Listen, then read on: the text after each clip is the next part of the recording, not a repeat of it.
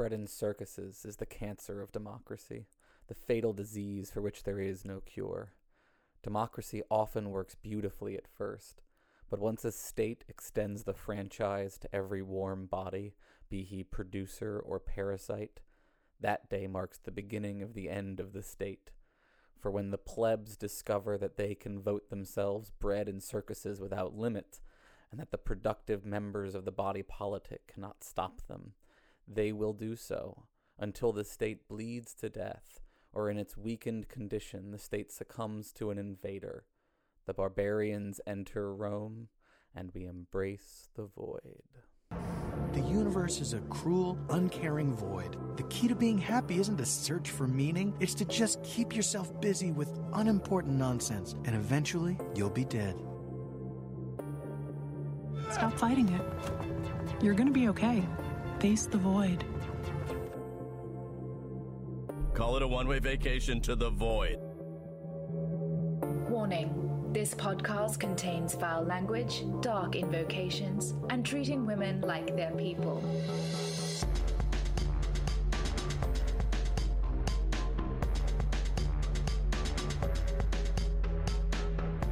Welcome, friends, to episode 166 of Embrace the Void, where we've shifted to a whole new worst possible timeline. I am your host, Aaron, and this week we are talking cancer pseudoscience, so I'm going to start my breathing exercises right now. All life ends in death, which we, as a species, are cursed with knowing, resulting in something. My guest this week is Alice Howarth, co-host of the Skeptics with a K podcast and postdoc in pharmacology at the University of Liverpool. Alice, would you like to say hi to the Void? Hello, thank you very much for having me. Thanks so much for coming on. Really happy to chat. I really love your work on Skeptics with a K and everything y'all are doing over at Merseyside. So happy to have you on to discuss some of that science and pseudoscience skepticism. So you, like many of us skeptics, have kind of a mild-mannered normal gig as well as your skepticking by night. Do you want to maybe let folks know a little bit about your double life and how you feel like those things tie together for you? Yeah, so the two things that I'm interested in kind of go hand in hand, really. So I'm a research scientist by day. That is my day job. I work in the University of Liverpool. I work on the pharmacology of nanomedicines and how those things travel through the body. And before that, I worked in cancer research, understanding at a molecular level how cancer works, how cancer cells look different to normal cells and things like that. And so I'm spending all of my day job doing experimental design, critical thinking, trying to understand how we can analyze questions from every angle and actually ask those questions in an intelligent way that gives us a real answer. Mm-hmm. And then, of course, in my free time, I spend all of this time doing skepticism and applying critical thinking to lots and lots of different topics. So I'm kind of trained in applying that critical thinking through my academic background.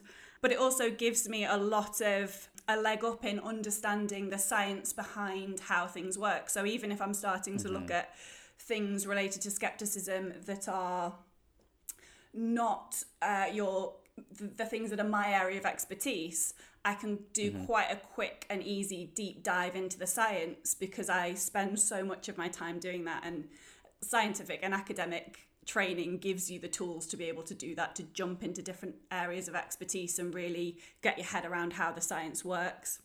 I'm curious, do you find that expertise, I assume it's obviously valuable in a lot of ways, is also sort of a disadvantage maybe sometimes because you're sort of so far removed from the perspective that a lot of people might be approaching this information with, or also just that, like, is it a struggle for you as an individual who knows how these things actually work to be willing to, like, slow down and parse through the, like, very fictionalized versions of science that you're often dealing with in these skeptical materials?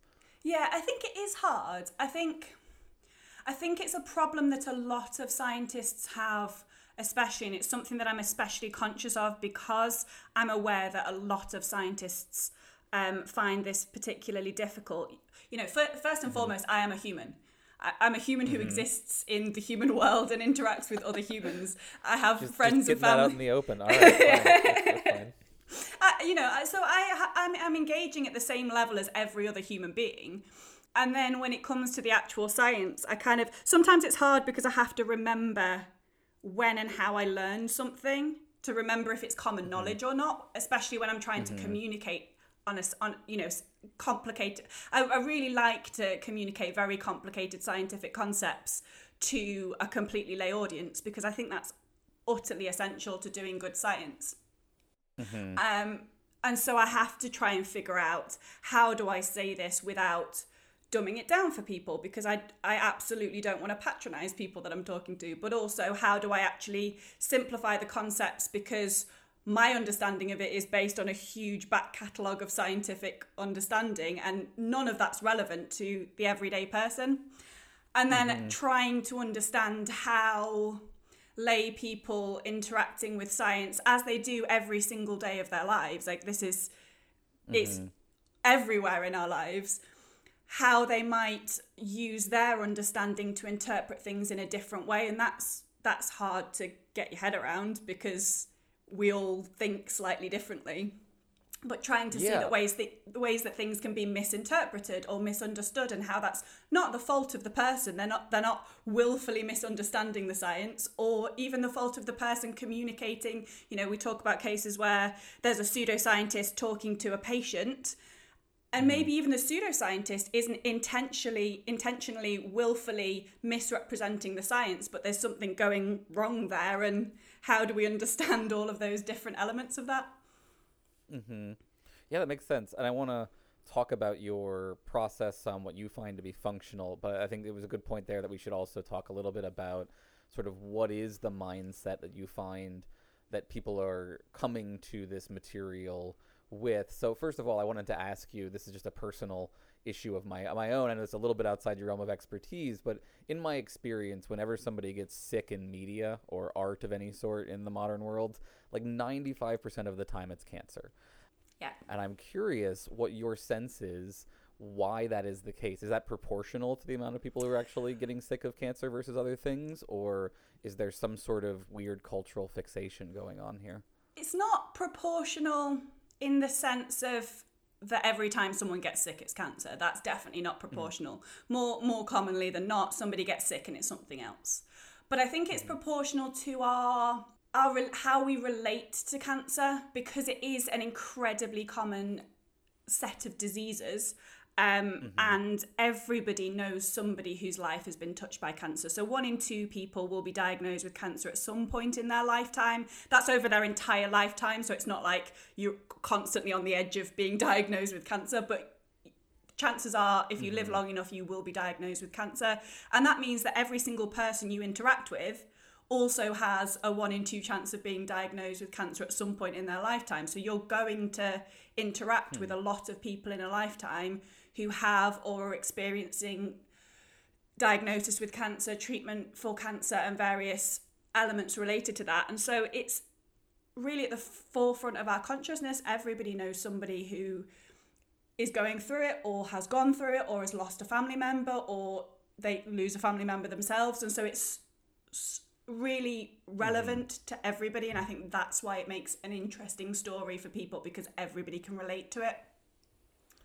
That makes sense, and it also then raises a worry for me. Is I'm curious what you, as someone doing this kind of work with cancer and trying to talk to individuals, how you look at media portrayals of cancer and cancer treatment, and whether you think that they are generally doing more harm or more good. I guess because what I worry about is that, like, taking advantage of the fact that everyone has that personal experience of knowing someone who has cancer. I feel like a lot of writers often use cancer as a cheap way to increase the stakes in stories, right? Yeah. Much the same way that they use violence against women as a cheap way to raise stakes in stories a lot of the time. I'm curious if that gels with your experience of that kind of media, or if you feel like all of the different portrayals of cancer out there are fairly good for people. It's definitely an issue that cancer is it's become a lifestyle story. So you get a lot of these cases, particularly when it comes to person diagnosed with cancer. A classic story you would see: person diagnosed with cancer, saw their medical practitioner, reached a point where the treatment wasn't working, or the prognosis wasn't good, or there weren't treatments available anymore, so they're crowdfunding for some form of treatment elsewhere outside of the UK, in the cases of stories over here.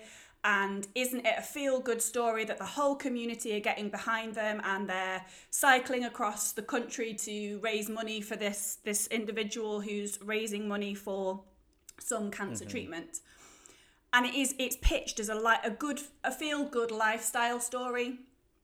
The problem is that an awful lot of those particular stories, and you will see them in local newspapers across the country in the UK, and you will see them they will get amplified up into national newspapers as well. And I'm sure you see these sorts of stories all over the media in America as well. Often the treatments that they're crowdfunding for are pseudoscientific treatments that are not going to help them in any way. They're not going to prolong their life, and maybe they're going to spend tens of thousands of pounds trying to get this treatment, maybe even travel abroad to try and get this treatment, spend time away from their family when they might have limited time, and just generally put themselves through sometimes quite horrific treatments that aren't actually going to benefit them in any way, when in fact they could spend some time with their families. If they are in this kind of case, this hypothetical example that I'm giving, where they've reached the end of the road and there are no other treatments, they could use that time to spend time with their friends and family and really connect with people, and instead they're jumping for these treatments. And the media really proliferates these stories because they see them as feel-good lifestyle stories. They get everywhere, and they're shared far and wide. And they never do the update when the treatment didn't work. And they might even advertise the treatment in that story. And then people kind of follow that route. And, oh, well, I saw somebody in the newspaper who was doing this treatment, and maybe that treatment could work for me. And then multiple people kind of follow down that route, and you never get the update. So there's a problem with those sorts of stories in the media. But then there's also a major problem in the media with stories that are not related to a specific patient, that are just, if you eat blueberries, you will reduce your risk of cancer, or if you take turmeric, you will cure your cancer, and all of these kind of fluffy stories that feel harmless about the latest cancer cure or the latest cancer treatment. And again, it's putting out into the world these treatments that don't work and legitimizing them by putting them through huge media corporations that are, putting their name to it and advertising these treatments that don't work. And it's incredibly damaging, incredibly dangerous. Yeah, I could definitely see that sort of thing out there. And I'm curious, you mentioned, we were talking across cultures a little bit here, right? In your neck of the woods, like, normal medicine is paid for in a functional way. And then you mentioned, like, the majority of those GoFundMes are for alternative medicine. I'm curious, I don't know if you have any information about whether in places like America, if the majority of GoFundMes and things like that are also often tending to go towards these kinds of alternative medicines, or if a larger proportion are just going towards, normal paying off the crippling bills that we experience when someone gets sick in America. It's definitely an interesting question, and I don't have it to hand any data on that, but I can imagine that it's likely that you would have quite a lot of cases where people are crowdfunding for pseudoscience in America, because I think if you've got health insurance, your insurer is more likely to pay for legitimate treatment than pseudoscience, I would hope. So for people who have health insurance, I'm not even remotely convinced that's true. I mean, it's probably true in the sense that it will pay for as few things as possible, and it's easier. Well, like, I'm not even convinced it's easier to get approval for normal medicine than alternative medicine. So. It's definitely a different world over there. Oh God, it's horrible. I mean, it's so bad. And like, we'll talk in a second about my like personal experiences with it. But like, I think this is really valuable to just get at this. Like, some of the most useful information, it seems to me, is just like, what are the most common misconceptions that you find like 90% of normal human beings are carrying around with regard to this broad category of illnesses we call cancer, that they've picked up on from all of this media representation? The biggest thing is and this isn't really a pseudoscience. This is something that is a failure of science communication more than anything. But I think it's really harmful that there's a cure right around the corner. That we will cure cancer if we try hard enough, if we throw enough money at it. We will cure cancer, full stop, within X number of years. And obviously, we're making huge progress. We've doubled survival rates in the last 40 years. We are much better at diagnosing cancer. We are much better at treating it. But it is 100 and more complicated, different diseases that all do slightly different things and behave slightly differently. And yes, some forms of cancer we may be able to cure. Certainly some forms of skin cancer, if we get it early enough and we cut the tumour out, it's gone. You are effectively cured. But for most cancers, by oversimplifying it in such a way and saying that we're going to cure this disease, we're going to work together and cure this disease, we get to this idea that it can be cured, that there can be a silver bullet answer. And that's when the pseudoscientists can creep in, because they can claim that they have the cure, that we already have the cure, and that the scientists just don't want you to know about it. And it's much easier to believe that if across science and the media you're being told that a cure is just around the corner. Especially if you then believe, as many do, and is, to be honest, the case, that pharmaceutical companies want to make money. And so it's very easy to then twist that into, well, if they want to make money and this pseudoscientist is telling me that the single cure is diet, well, they can't patent that. They can't make money out of that. I mean, the truth is, they'd find a way. They'd find a way to make money out of it, because you can make money out of anything if you figure it out right. They'd figure out a supplement or something that they could patent and sell. So it's a fallacy as well. But because we've got this idea that pharmaceutical companies want to make money and cancer is something we can cure, we just need to find the cure, then it opens the door for people to believe all the other harmful misconceptions, that we've got the cure, we're just hiding it, that we know the answer, it's just not something that Big Pharma can patent, all of these sorts of things. So this raises an interesting language question for me. You've mentioned there are all these different kinds of cancer, and they're all very different in how they act. What is the value, of any, of clustering them all together under the name cancer? Would we be better off if we just thought of these as a bunch of different separate diseases, or in terms of getting people to understand how we're going to resolve or improve our situation with regard to them? I think it would definitely help for people to understand that there is nuance. Having that umbrella term of cancer is still useful, because they are still doing similar things, and there are hallmarks of what makes a cancer, and things that are cancerous are doing very particular things. The way they're doing those things can be very, very different from each different type of cancer, but broadly speaking, they're all doing similar things. Cells growing out of control, not knowing how or when to die appropriately, and starting to find ways to spread throughout the body. So the umbrella term is useful, but I think we need to understand that it's not just one single disease that we can target at that top level. We need to understand how all the different types of cancer work, and that's something we could improve how we communicate that, so that people appreciate. And I think people are starting to appreciate it more. And you do find in the media, and when you talk to people about it, and because I give talks on cancer, I will invariably get lots of people coming up to me and saying, my uncle has this form of cancer, or I had this form of cancer, and they will talk to me about those conditions. And quite frequently people will say, and that's one of the bad ones, right? Or that's one of the good ones. People recognize that there are different forms of cancer, and they have different prognoses, and we know more about some cancers than others, and we're better at treating some cancers than others. And so it's starting to feed through, but just the level of complexity, if people understood the level of complexity, I think it would protect them more from some of the pseudoscience.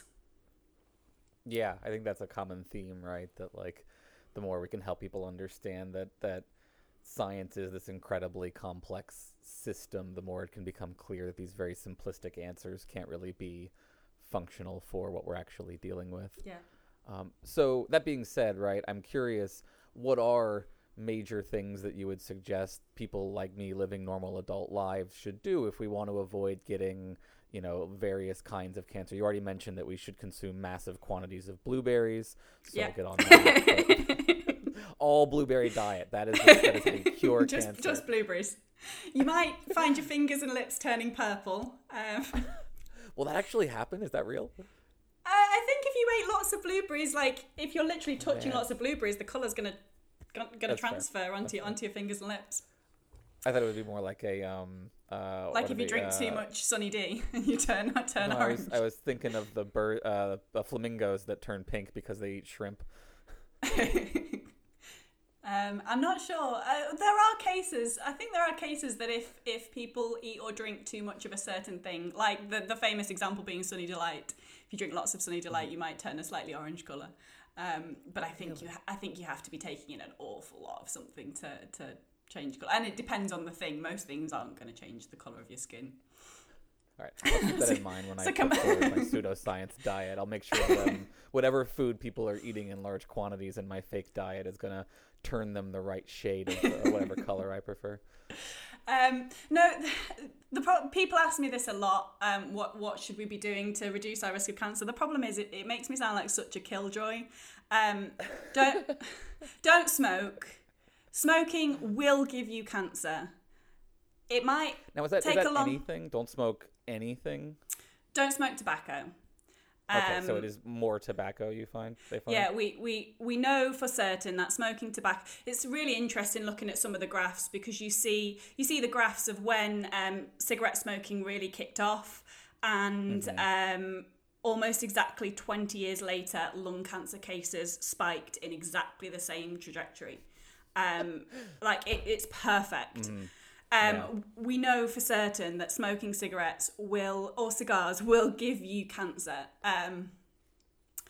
It might take a long time, and you'll have lots of, it depends on each person is slightly different, and everybody has slightly different experiences. So you might have your great grandmother who lived to 90 and smoked like a chimney her whole life and survived for ages. But if you lived long enough and smoked long enough, you would get lung cancer.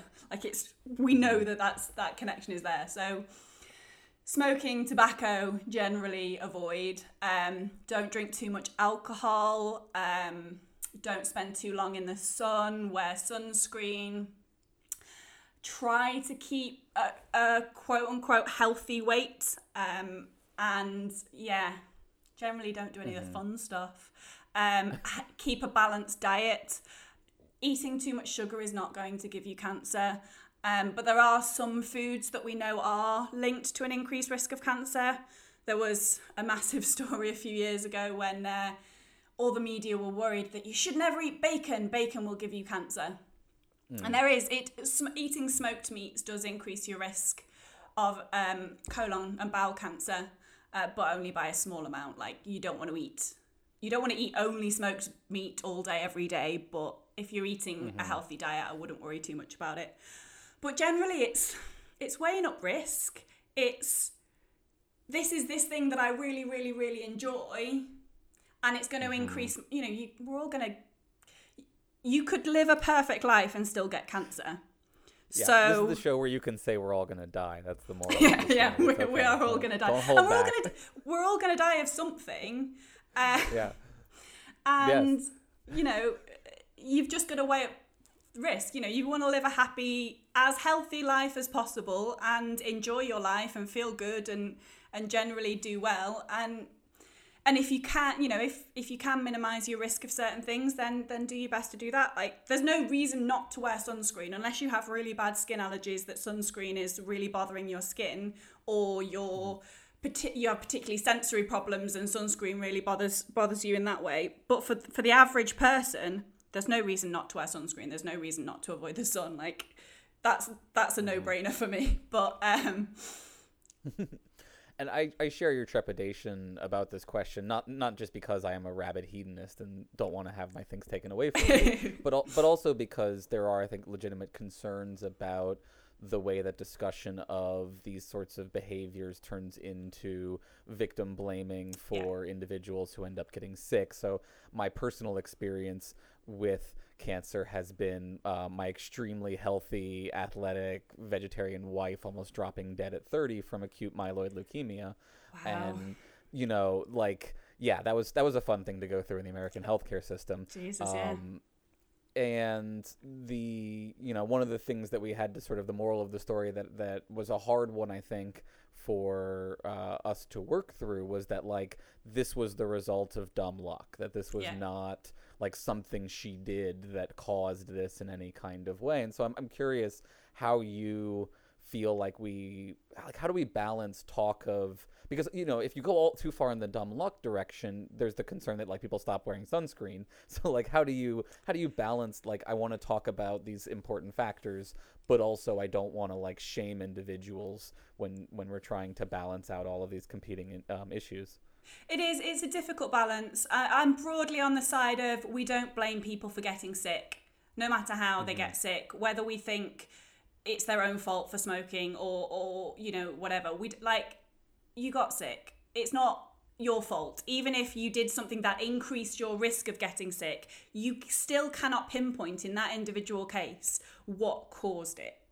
You can have a best guess, but you just can't. And even if somebody did something that we think increased their risk of a disease, so what? You know, we all do stupid things. We all do not stupid things that are just fun. And we can't live our lives blaming ourselves for things that might have happened anyway. You know, lung cancer doesn't only happen to people who've smoked. You know, these things could, you could just, as you say, be incredibly unlucky. So I very much don't think we should blame people for getting sick. But at the same time, if people can do things to improve, to reduce their risks, then that's great. If they feel better doing that, then that's great. If that makes them feel like they're doing something positive in their lives, then that's great. But also, I think this idea that we can control it, as much as it's important to understand that lifestyle does increase our risks, we obviously, we can't all change our... Sorry, I've got a jumble of thoughts that I'm trying to get into words right now. Okay. So I'm just jumping from topic to topic. So obviously there's lots of things that we just, we can't really avoid. You know, there's lifestyle things we can't avoid. We can't avoid if we live and work in an urban area that has a lot of air pollution. We can't avoid that. You know, some of these lifestyle risks that are increasing our chances of cancer are out beyond our control. And then on top of that, a lot of the pseudoscientists use this idea that people really cling to it, the idea that I can do something about it. I think it's because a lot of people, if they're diagnosed with cancer, it's big and it's scary and it feels like you have no control whatsoever. And thinking that you can do something about it, you can change your lifestyle in some way to help treat it, or you could have changed your lifestyle in some way to prevent it, or especially if you've lost a family member to cancer and you want to feel like you regain that control, people can feel like they want to do something active. And a lot of proponents of pseudoscience will jump on that and will say, you know, these are all the things that you can do, and I can sell you this diet, and I can sell you this remedy, and I can sell you this supplement, and you need to take these all day, every day perfectly, and if it doesn't work, you didn't do it right. It's your fault. You did something wrong, and this happens both with prevention, but also with pseudoscientists claiming that treatments work. You have to take this diet perfectly and you have to use the organic versions of everything. And if you don't survive, you didn't do it right. You didn't get the right food. You didn't pay the right clinician. You did something wrong, and it absolves them of any responsibility, and it allows them to protect their pseudoscience and keep giving it to other people without feeling like they're doing something wrong. Yeah, and this is where I have to start controlling my rage reactions pretty substantially. And like you've sat through my rants about luck and control and those sorts of things. It may or may not be the case that my already burgeoning views about lack of free will were bolstered by several years living through the American healthcare system while being a primary caregiver for someone with cancer. I may have shifted some towards thinking that anyone who makes the kind of arguments that you are making is deeply morally problematic. I want to talk a little bit before we get into the alternative medicine stuff, because I do think there's a related issue here that I experienced directly in this process that I think also helps the alternative medicine folks. And it's the, you know, especially when we'll talk about the bad cancers now, right? Like not the ones that can be cured with a pill outpatient kind of stuff. Yeah. But like the cancers like leukemia, where it just, the best treatment available absolutely destroys the person's body. Like really, they have to like take you apart and put you back together in a way. Yeah. Are we anywhere moving towards like a replacement for those kinds of like chemoradiation methods of dealing with serious cancer? Or is it always just going to be that with increasing, like making it as minimally invasive and harmful as possible while still being this very nasty kind of treatment? So I think this is one of those things that it depends on where we are in the research process for those types of cancer. And also this idea of cure feeds into it as well. Mm-hmm. So the problem is, if you're aiming to just cure a cancer, no matter what treatment you have, if it prolongs life by 1, 2, 5, 10 years, you're never going to feel like it's good enough. The researchers who are working on it, and they will want to get it to cure level, because their funding bodies have been, and charity bodies have been claiming that we're going to cure cancer, and they want to get to a point of curing it. And so they will work for treatments that are getting them to that goal. Mm-hmm. If we try to aim for, instead of trying to cure a cancer, we accept that cancer, generally speaking, isn't going to be cured, but we can prolong a patient's life and prolong a patient's healthy and happy life until they die of something else, and that's the goal, then having a happy and healthy life while on treatment becomes more important. And so you have to find treatments that are less physically grueling for the patient. And I think that shift in goal is really important for trying to shift how we develop cancer treatments. Of course, if we're fairly early on in the research process and we're working on a cancer that is really, really hard to treat, we might just have to keep going for the really hard stuff until we find something that works, and then we can start to work on making it gentler on the patient in general. But we are definitely trying to do that. So there's some really cool research in the nanomedicine field where the idea is to... Nanobots?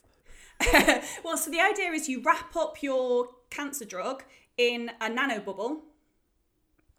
So it's... I'm really on board for this. Yeah, go ahead. So it's completely protected.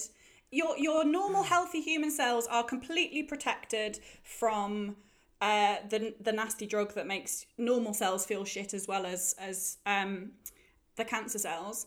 And you allow it to pass through the body until it reaches the tumour, and it's more likely to flow. We think it's more likely to flow into tumours anyway, because tumours have leaky blood vessels, so the nanobubbles get through more easily there than anywhere else in the body. And once it's there, you can attack it with an ultrasound wave, burst the bubbles, release the drug just gets into the tumour, which is fantastic, because it's then not affecting your normal cells. So there's really cool research into that. It's harder for things like leukemia because the cancer's in your blood and your blood is everywhere. And so your drug needs to attack cells that are in the blood. So that gets tricky. But even then, we're starting to find new ways that we can treat patients in different ways. There's cool stuff to do with trying to train your immune system to tackle the cancer cells, and so you take the immune cells out of the patient's body, modify them slightly, put them back in, and now it recognizes the cancer and it can start to attack the cancer cells. And that has a different set. It still has a lot of side effects, but it's a different set of side effects that might be more tolerable to some patients. So we're starting to think about things like this, but for too long we've just been too keen to find a cure and not really prioritized because the idea is if you can cure something, you can give a treatment for 6 months or a year or a little bit longer, and then the patient's cured and they don't need to be on treatment anymore. So you just go through that grueling period for a fraction of time. If we now get into the idea that we can have patients on long-term treatment, we need to find a way to make it more tolerable. Yeah, because it's definitely not the experience I've had that, like, I mean, obviously ours was a particularly harsh case, but, like, it's not like you go through 6 months of hell and then bounce back to normal, right? Yeah. It's like 6 months of hell and then your body is coping with the fact that it was radiated and chemoed forever. So, like, that is really interesting, the part about targeting the tumors. That does seem... I'm curious... Yeah. And this is necessary because... And I think it's one thing that people often fail to really grasp the importance of. Cancer cells are your normal body cells gone wrong. They're your normal cells that have acquired some sort of mutation, some sort of change that's made them a cancer cell. And so anything you give a treatment into the body, these cancer cells look very, very similar to your normal cells. You just have to hope that the treatment you give affects the cancer cells more than your normal cells. So treatments are often going to be difficult to tolerate for patients because they're affecting every cell in your body almost. I mean, in Lou's case, because she got a stem cell transplant from her sister, they had to literally kill her immune system down to the ground and then regrow it with her sister's cells. So, like, it's a nasty process. And the reason I bring it up, because I want to talk about the alternative medicine stuff, is that, like, I think one of many advantages that alternative medicine has strategically is that they can make this argument that the treatments for cancer are poison, because they are. Like, there's just no way around the reality that you're pumping heavy metals into somebody and, like, doing it in such a way where you hope that you poison the right cells more than the wrong cells, right? Yeah, so, exactly. Yeah. And it's so easy then for the alternative medicine world to say, you know, these are toxins, these are toxic, these are poisons, these are attacking your body. And yeah, they are. Because unfortunately, that's how cancer treatment has to work at the moment. There are some cancer treatments where we can just cut it out. And if we can just cut it out, that's great. But that's the cases where you can just cut it out are few and far between. You often need to combine that with additional treatments that are not fun. Yeah. So but it works. Let's talk about... I know. Let's talk about talking to folks who are... maybe sliding towards alternative medicine. I know that you're sort of down on referring to these people as stupid or being parts of cults. I think that you and I are both sort of anxious about the way that both atheism and skepticism can come off as being very arrogant and condescending when dealing with the people that we are, in theory, trying to help. What have you found to be, like, functional methods for engaging with folks who are being targeted by alternative medicine pseudoscience? Depends what you mean by functional. My bar is very low, so don't worry. I've never been in a position where I've changed somebody's mind, but I think when you're fully into the alternative medicine world, it's very hard to come back from that. So for me, I think engage if we want to stop people taking alternative medicine, if that's the goal, and there's different goals in different sorts of conversations, but if the goal is to stop people taking alternative medicine, I think there's no point engaging with people who have cancer, because at that point your belief system is almost too late. I think if you're already in the alternative world when you get cancer, you're more inclined to go further down that route, and it gets very hard to change that mind. And it's cruel to try and tell people that the thing that they're putting their hope onto isn't going to work. And I think a lot of people find that really, really hard, that they've got a family member, and I'm not saying you shouldn't try. And I'm not saying that, if you've got a family member who's kind of teetering on the line of alternative medicine, that it isn't productive to try and compassionately redirect them. But if somebody's fully ingrained and they've got cancer, I think it's quite cruel to try and tell them that they're wrong and to try and take that away from them. If you're earlier in the sliding scale, then the trick is to try and engage in a way that is compassionate, that asks them to really think, ask them questions about how these treatments work, and if they really think that makes sense, and ask them questions about what they understand about their cancer. And you can try to engage in a compassionate way that at least helps them to critically think about it themselves.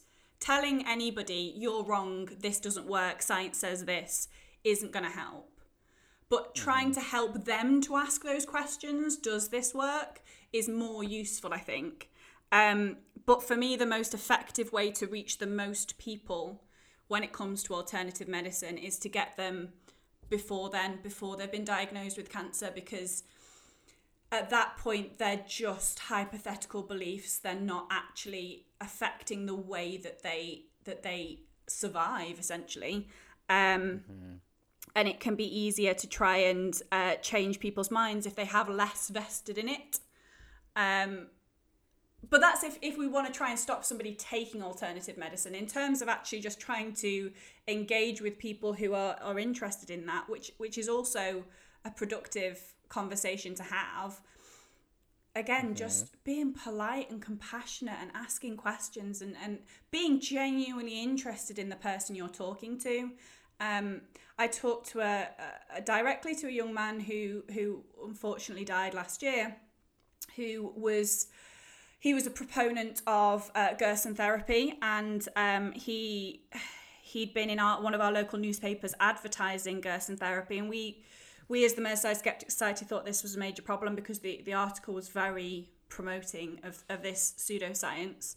So we wrote a letter specifically targeting, saying we think patients have the right to choose. They can make a decision for themselves.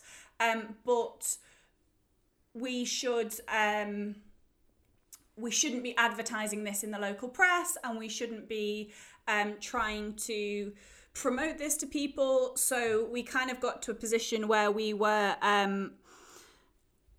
only being critical of the treatment and the advertising of the treatment, and not being critical of the patient, who was a big part of the story.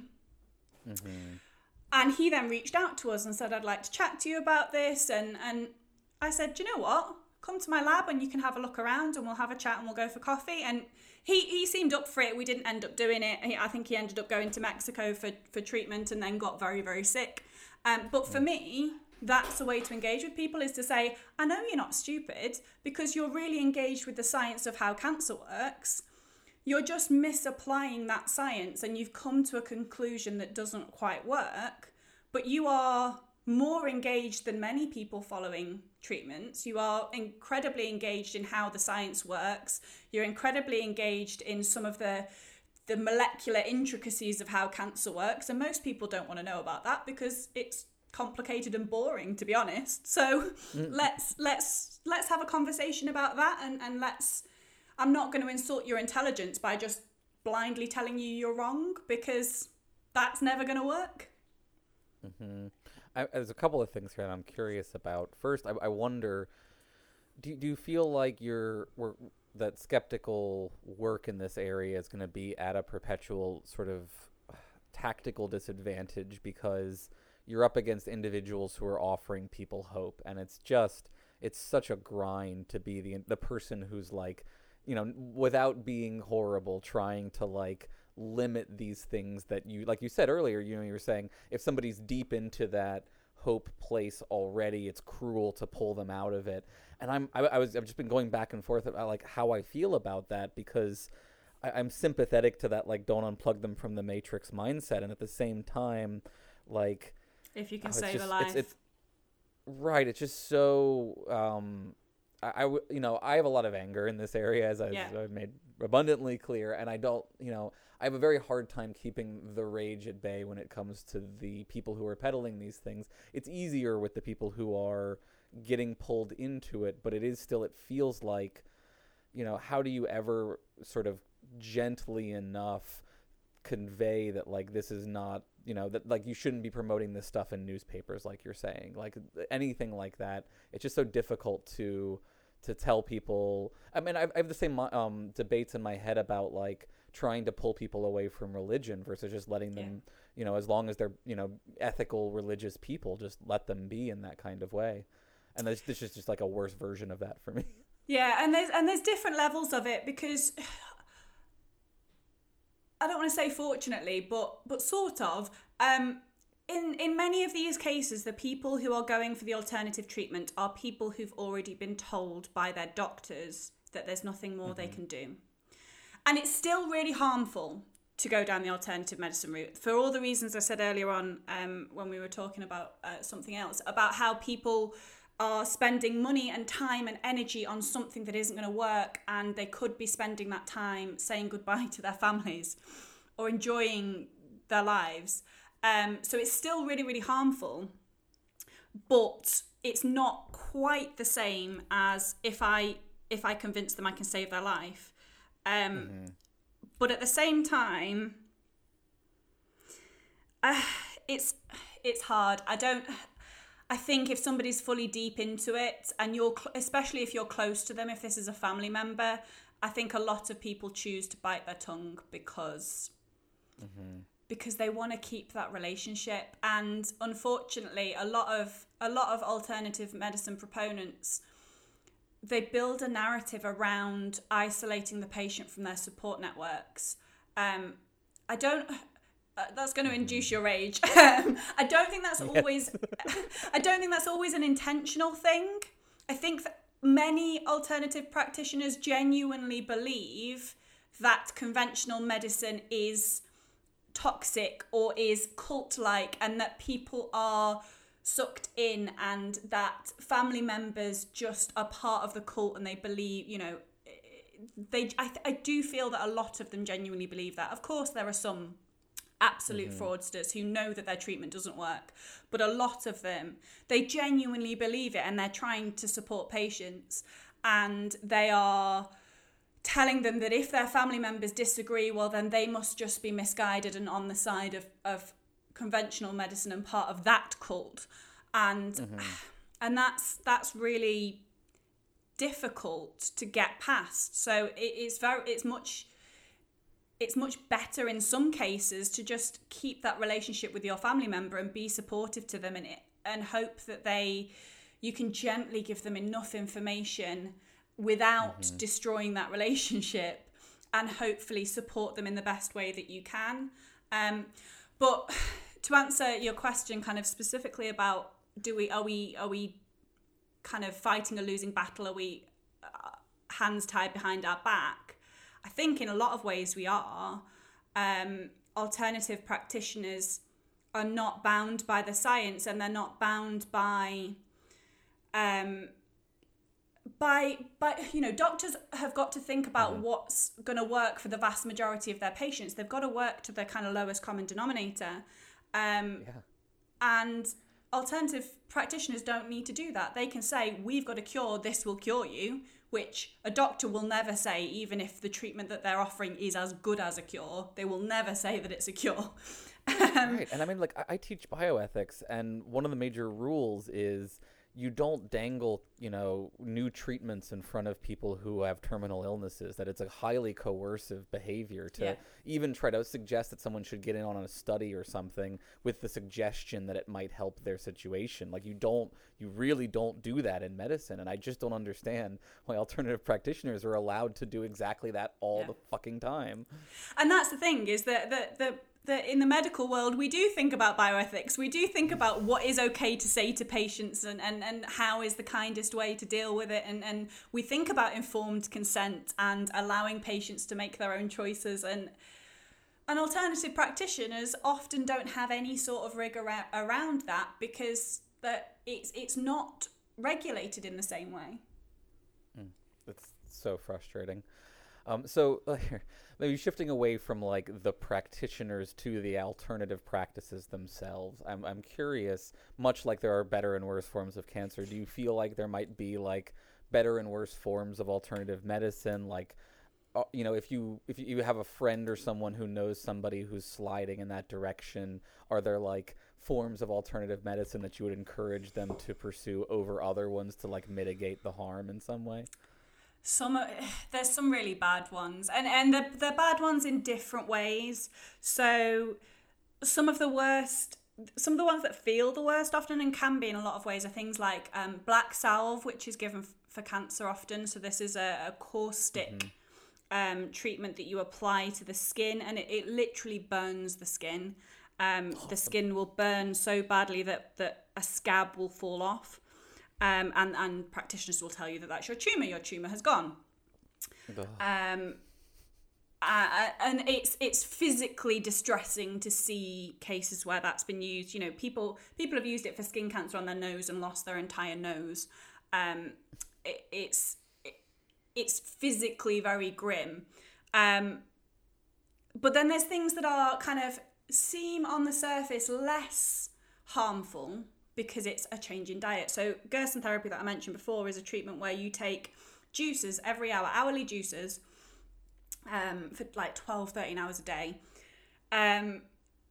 which are just, vegetable juices mostly, and doesn't sound, apart from the fact that you're taking vegetable juice every hour, doesn't sound too bad. And then you have to do coffee enemas 5 times a day, which isn't fun but tolerable maybe. The actual treatment itself feels kind of less physically harmful than something like black salve. But if you're on that treatment, you're spending every waking hour thinking about supplements, thinking about juices, thinking about what foods to buy, making sure you eat exactly the right thing, making sure you do your coffee enemas at the right time, making sure that you it's micromanaging every minute of your day. And then never mind the fact that you're shitting constantly because you're taking juices every hour of the day and it's vegetables and you've got so much fiber that you're just shitting constantly.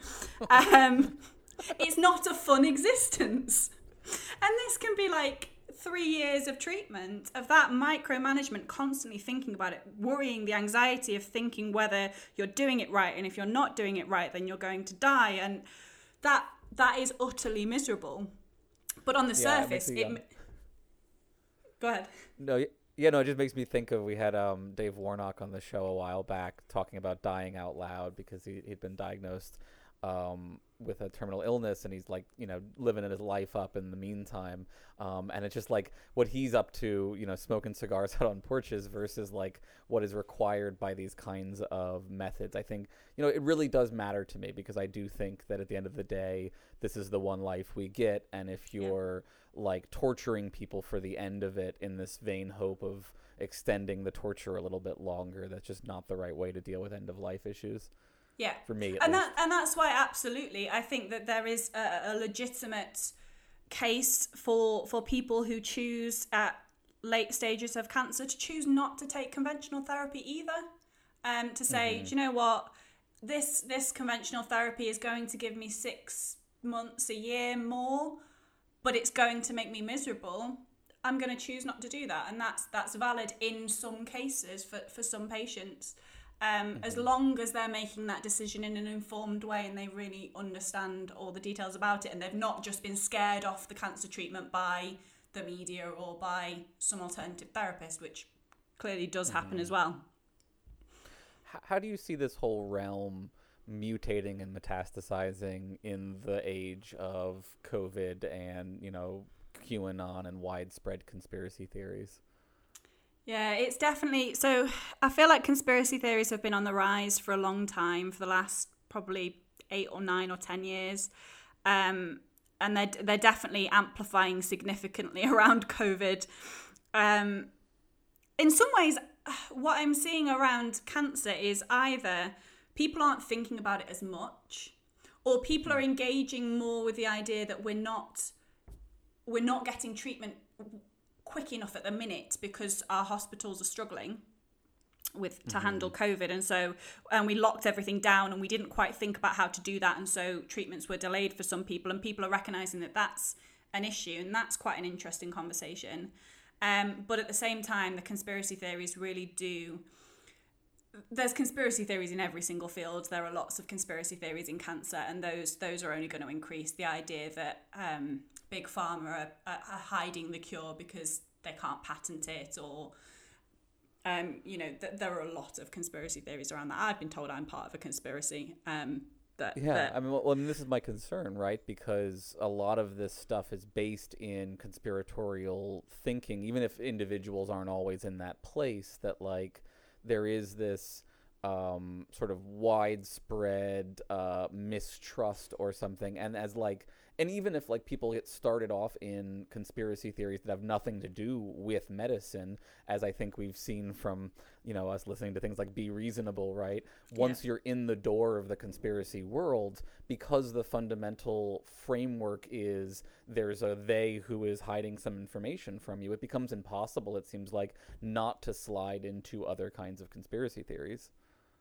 Yeah, absolutely. Like, once you believe one conspiracy theory, you're more likely to believe more of them. And then if you get diagnosed with cancer as well, you're going to go down that route. Like, it feels inevitable. And I'm wrangling with it a lot at the minute, because we're seeing QAnon has hit British shores. We're seeing protests that are not. I'm sorry. We're exporting our bests. I apologize.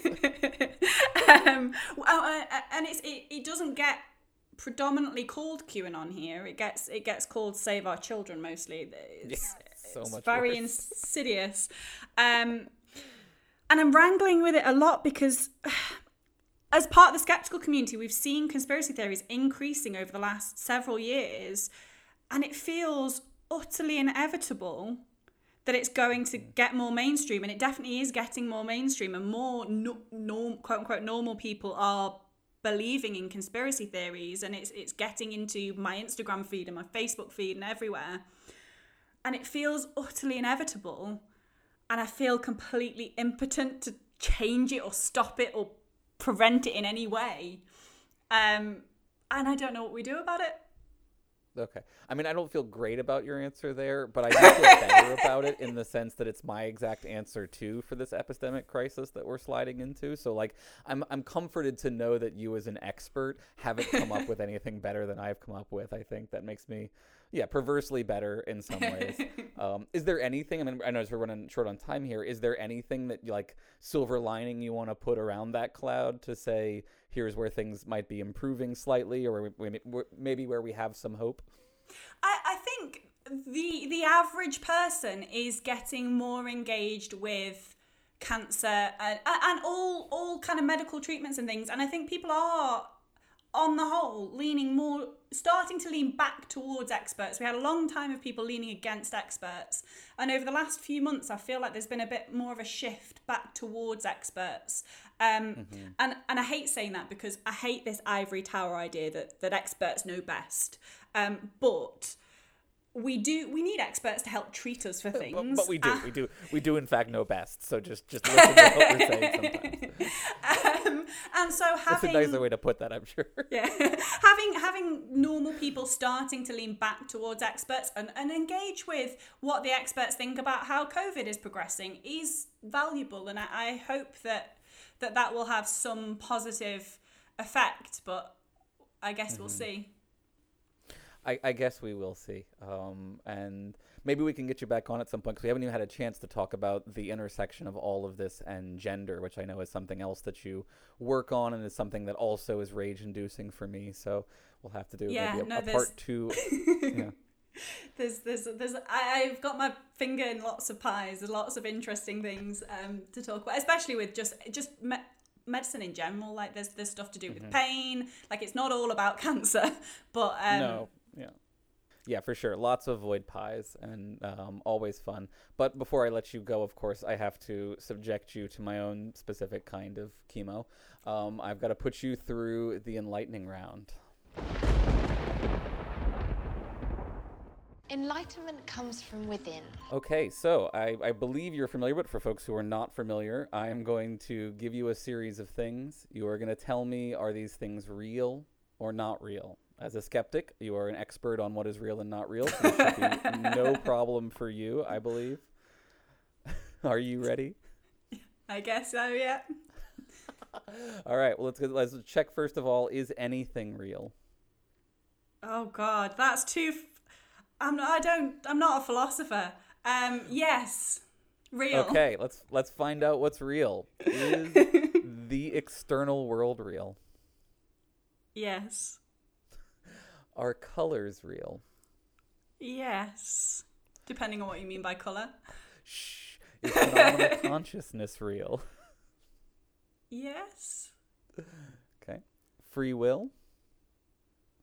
Well, no. Yes, convert. Selves or persons? Yes. Okay. Genders? No-ish. Depending on what you mean by gender. No. Races? No. Okay. Species? No. Morality? Yes. Rights? Yes. Okay. Knowledge? Yes. God or gods? No. Society? Yes. Money? No. Numbers? I wish they weren't. Fictional characters? No. Holes, like a hole in the ground? Oh. No. Chairs? Yes. Sandwiches? Yes. Science? I'm not consistent at all on any of these. Yes. You're doing great. Natural laws? Yes. Beauty? No. Love? No. Causality? Sorry to my partner. No. Okay. And finally, time. Yes. Okay. How do you feel? There are a lot of question marks there. And no consistency. You hated that exactly as much as Marsh predicted that you would hate that. So I really appreciate that you followed through. That was some very satisfying uncertainty in your answers. I shouldn't appreciate torture that much. I should set a better example, ethically speaking. Well, Alice, this has been so much fun. Yeah, go ahead. He did text me with some glee telling me that I would have to do this round. I'm sure he will very much enjoy the results. So thank you so much for coming on, Alice. I really appreciate it. Do you want to let folks know where they can find your materials one more time? So I'm podcasting at Skeptics with a K, which you can find at the Merseyside Skeptics Society website, which is merseyskeptics.org.uk. And then I'm also at The Skeptic, deputy editor now of The Skeptic, which is skeptic.org.uk. I think it's a pretty good mag. There's some pretty interesting publications in that mag. Yes, we've had some great articles from people like yourself, in fact. That's right. There will be a forthcoming article on the enlightening round, so I'm sure you will be able to personally sympathize with that one now. Okay, well, thanks so much. Thank you very much for having me. As a human, I was ill-equipped to thank you. But as myself, you have my everlasting gratitude. As always, I'd like to thank our listeners and patrons who make the show possible. We've got quite a few new patrons recently, so I'd like to thank Rambo Billy, Matthew Brown, former internet spaceship politician, Jess Abels, Luis Fernando Rodriguez, Nestor Buen, Intellectual Darkwave, Curdy, Rinthrin, and Grant Godso. And as always, thanks to our $20 tier Duke patrons, blacknonbelievers.com, blacknonbelievers.com, blacknonbelievers.com, Chad T, Jesse Rabinowitz, and Brenda Goodman, and our newest $20 patron, Patrick. Thank you very much. And most of all of the Void thanks to our top tier patrons, Dave Maslich, the creepy eyes that stare at me from the void, and our newest top patron, Big Easy Blasphemy. Thank you all so much. If you'd like to support the show, please subscribe and leave us a 5-star rating and a review on podcast apps. Follow us on Twitter at ETVPod, and if you notice a small void growing within you, consider supporting us financially at patreon.com/embracethevoid. Just $4 a month gets you early access to episodes and our bonus book club content. Most of all, and I cannot stress this enough, you are the void, and the void is you.